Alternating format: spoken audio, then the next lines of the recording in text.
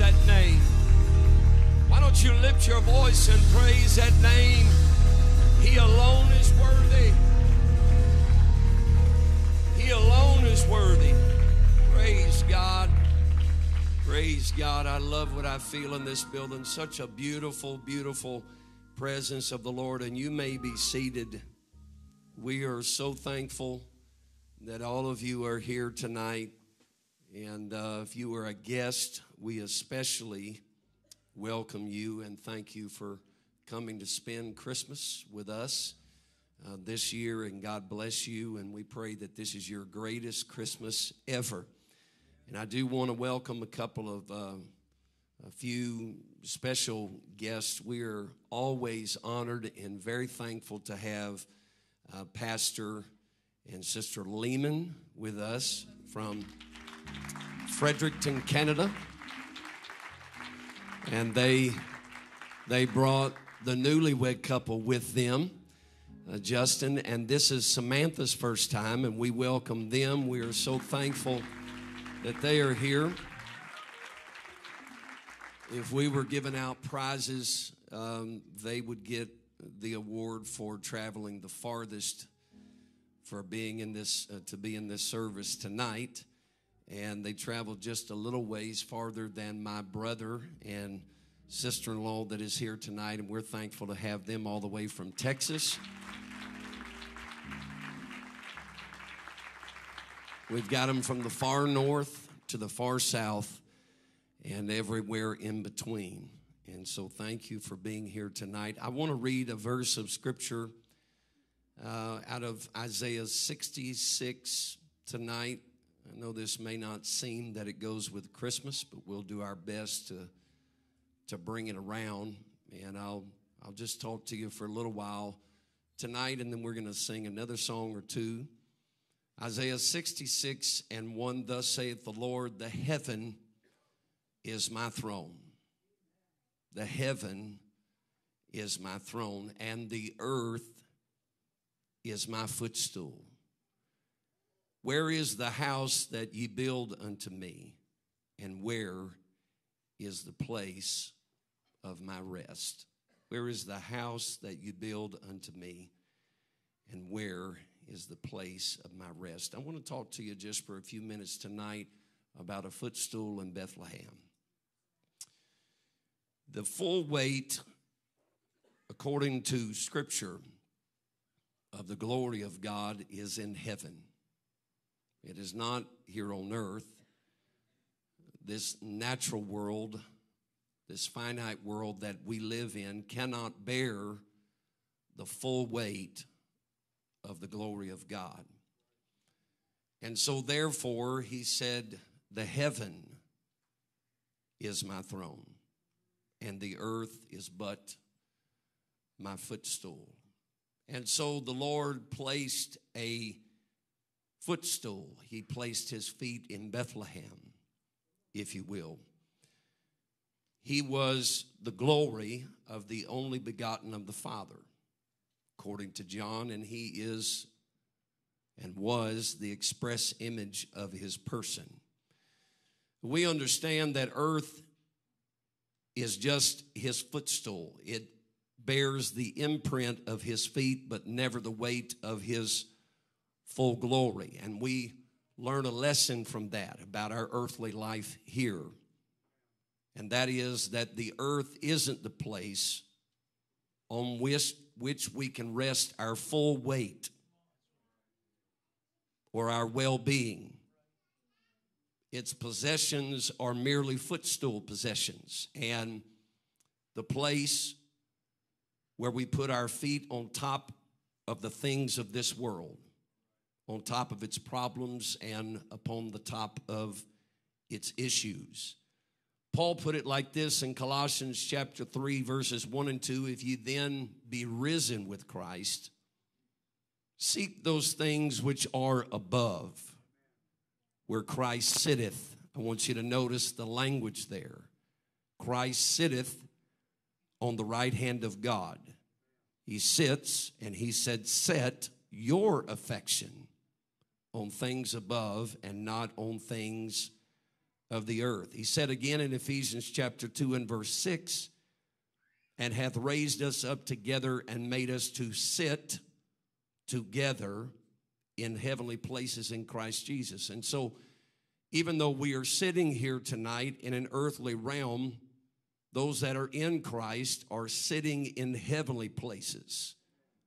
Our physical bodies are here, but our spirits are elevated with Christ, and we are sitting with him in heavenly places. We walk in the spiritual realm, and we continue to allow earth to only be our footstool where we place our feet for just a short time.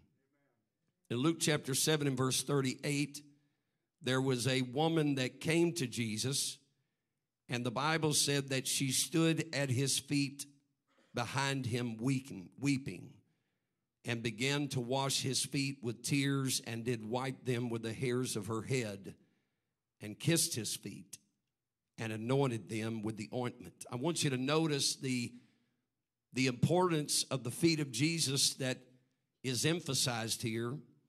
She began to wash his feet with tears. She did wipe them with the hairs of her head. She kissed his feet, and she anointed them with ointment. In the New Living Translation, it says it like this: when a certain immoral woman from that city heard he was eating there, she brought a beautiful alabaster jar filled with expensive perfume. Then she knelt behind him at his feet weeping. Her tears fell on his feet, and she wiped them off with her hair. Then she kept kissing his feet and putting perfume upon them. Basically, what she was saying is, if I can get to his feet, I can access his glory. It's got to start here, but it's got to end there. We can't get so attached to the things of this world that we can't ever get to the place of his glory and the weight of his power and understanding his ways. And so it has to start at his feet. The heaven is my throne, and the earth is my footstool. When I think of babies, I think we notice a lot of time when a baby is born, we notice their feet. Sometimes they're little fat, pudgy feet. And sometimes they're long, narrow feet. And sometimes you look at a child and say, look how long their toes are. But there's just something about the feet of babies and that smooth, sweet texture when they come into the world. And I think about the feet of baby Jesus. They looked as human as any other feet, but they would lead his people to his glory. We would understand by being at the feet of Jesus how to have access to the glory of God. The Bible said that when Jesus was at the Last Supper, that he bent down and he washed the feet of his disciples. He was demonstrating humility and selfless love. And he looked at them and he said, so ought you to wash one another's feet. Practice humility, practice self-love, practice servitude is what he was saying. And then when we read in the scripture about people that preach the gospel, the Bible said how beautiful are the feet of them that preach the gospel. There is something about the attachment of human feet to this earth.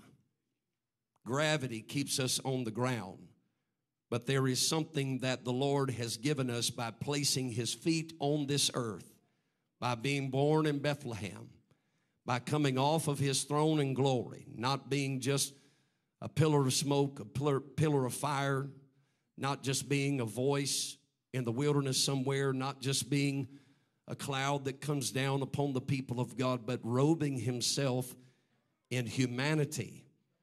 And his human feet traversed the paths of this world. He walked the dusty streets and the villages around Capernaum and Caesarea Philippi and all around the Sea of Galilee.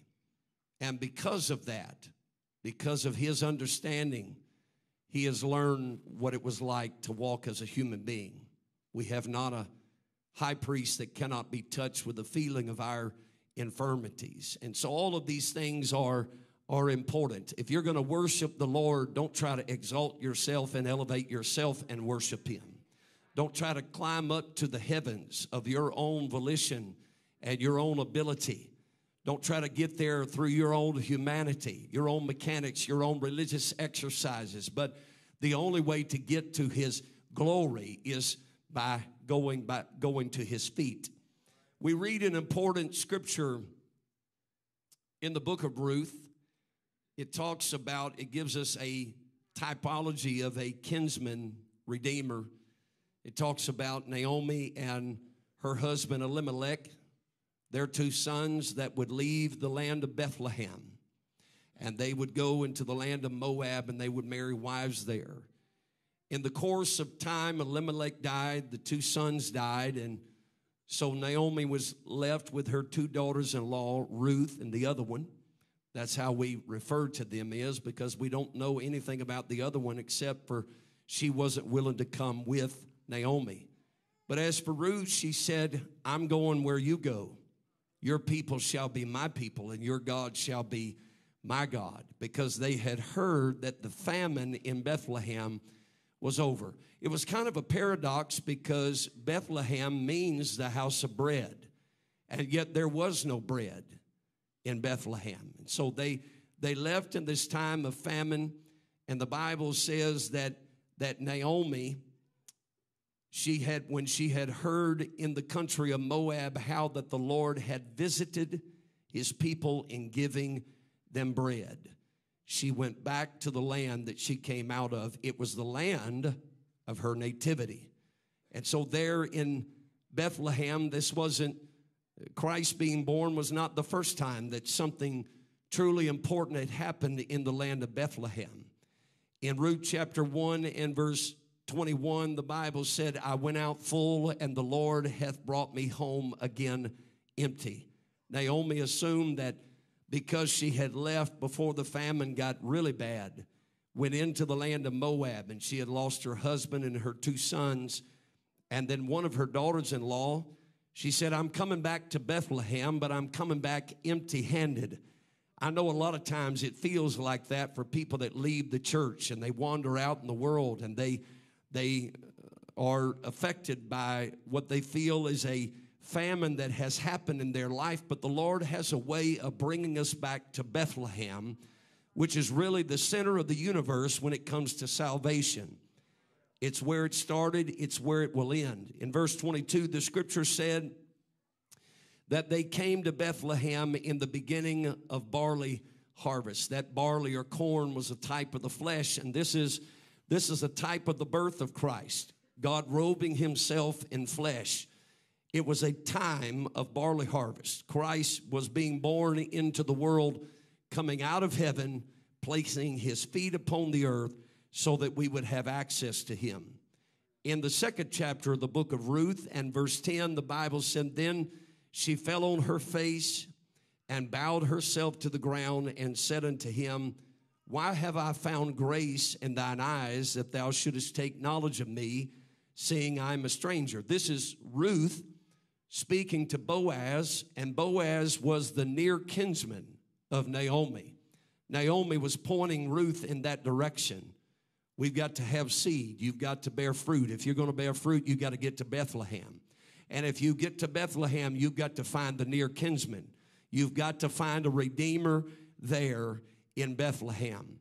And the Bible said that Ruth didn't understand it, and she asked this question, and I want you to notice the key word in this question: why have I found grace in thine eyes? Grace was the topic of this entire story.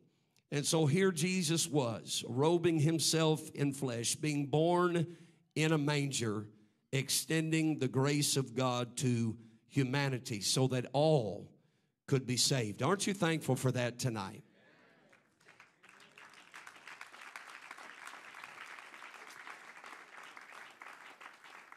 Now, Naomi puts together this plan, and she tells her, she said, there's going to come a time when you're going to find Boaz at the threshing floor. It said when he lays down at night, said, I want you to follow my instructions very carefully. And the Bible said in Ruth chapter 3 and verse 7, said when Boaz had eaten and drunk and his heart was merry, he went to lie down at the end of the heap of corn. And she, being Ruth, came softly. That's the way that you approach the Redeemer. And I want you to notice this. She uncovered his feet and laid her down. And it came to pass at midnight that the man was afraid and turned himself, and behold, a woman lay at his feet. Boy, if we could just learn to lay at the feet of the Redeemer. If we could just learn to understand that we have not even seen just a thimbleful of the power of God and the glory of God. The full weight of his glory is there. But the earth is his footstool. We're not here to ascend. We're here to humble ourselves. And he gave us that example that he would humble himself and he would be born in a manger. He would be wrapped in swaddling clothes. They would come from the east. The shepherds would come, and they would come bearing gifts of gold and frankincense and myrrh. This is not about big I's and little U's in the kingdom of God. This is about finding our way to Jesus, and all roads lead to Bethlehem. You can't get to the cross without understanding Bethlehem, the humility of his birth, followed by the humility of his death. The humble beginnings of his birth, that was a completed story with the humbleness of his death upon the cross. Bethlehem was the place that Rachel died. Rachel was the mother of Joseph. Joseph was a type of Christ. Joseph is a fruitful bough whose branches run over the wall. And so we find all of these little nuggets and pieces throughout the Old Testament that point us to Christ, but really they point us to Bethlehem, the place of bread. Jesus said, I'm the bread of life. He said, I'm the manna that has come down from heaven.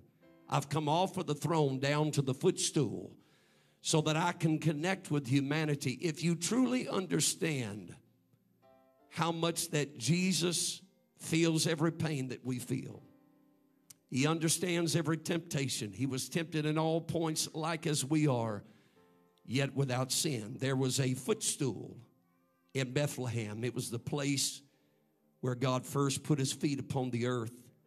The Bible talks about it in Micah chapter 5 and 2, but thou Bethlehem Ephratah, though thou be little among the thousands of Judah, yet out of thee shall he come forth unto me that is to be ruler in Israel. That's speaking of Christ, whose goings forth have been from old, from everlasting. A Savior was born that night. It was quiet. It was calm. But yet there was a stir in the fields where the shepherds were. There was a star in the sky that led the wise men to where he was. There's a beacon of hope today. And I want to tell somebody in this place that in this Christmas season, regardless of what you go through, regardless of what you may be facing, if you can get to the feet of Jesus in Bethlehem, you'll have access to the glory of God in heaven above. In Ephesians chapter 1 and verse 22, Paul said, he hath put all things under his feet and gave him to be the head over all things to the church, which is the body, the fullness of him that filleth all and in all. And so when we look at that little baby in the manger in Bethlehem, the feet of a baby grew into the feet of a Redeemer. That's why we're here, because a Savior is born. God had visited his people. The famine was over, and there's corn in Bethlehem now. I'm so thankful that his feet will lead us to his glory. Regardless of all the chaos, regardless of all the confusion, The Lord knows how to speak calm. You know, there's a story that talks about Jesus on a boat on more than one occasion. The storm was raging. And in one of those stories, he stepped to the bow of the ship and he said, "Peace, be still." And so when we sing about silent night, we sing about a holy night. It wasn't just silent night, but it was a holy night. The holiness of God is in this place tonight. But the silence of God is in this place tonight. Not because he's not talking, but because his peace is here. How many of you understand that he's the Prince of Peace? There's a footstool in your life tonight. If you confine yourself to the feet of Jesus, you'll have access to the glory of God. Would you stand with me tonight?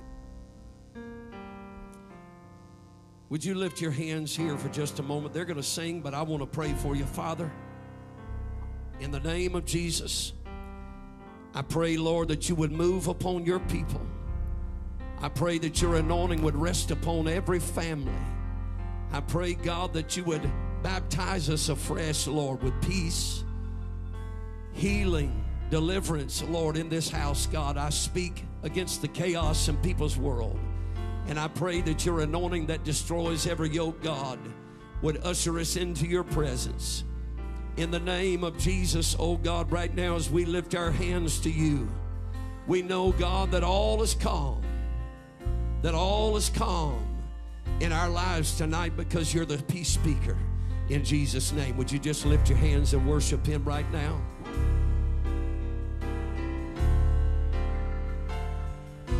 Come on, lift your voice and worship him. Let's worship him together and sing this with him.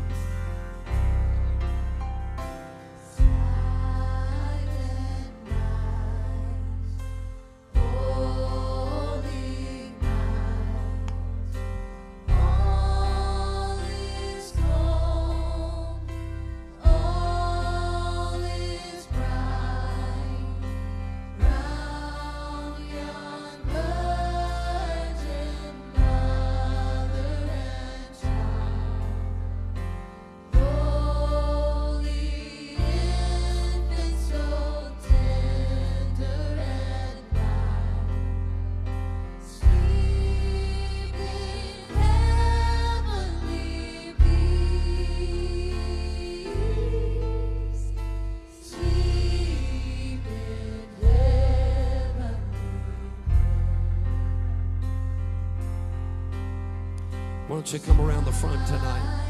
Let's sing this together. Just make your way around the front with your hands lifted and your voice lifted.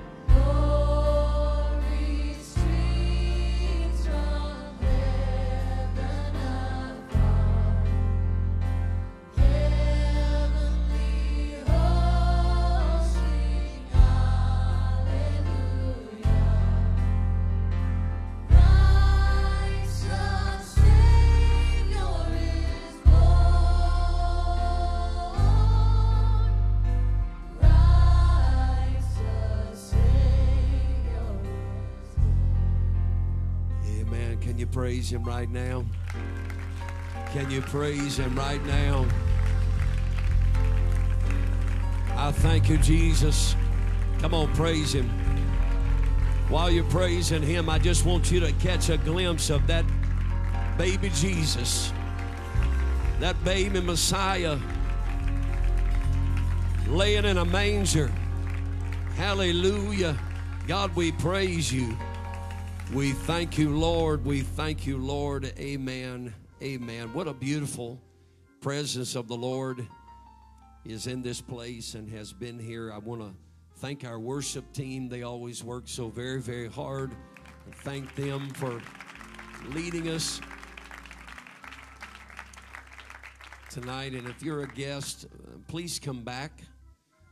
We're here every week, every Thursday, 7:30, Sunday morning, 11 a.m. And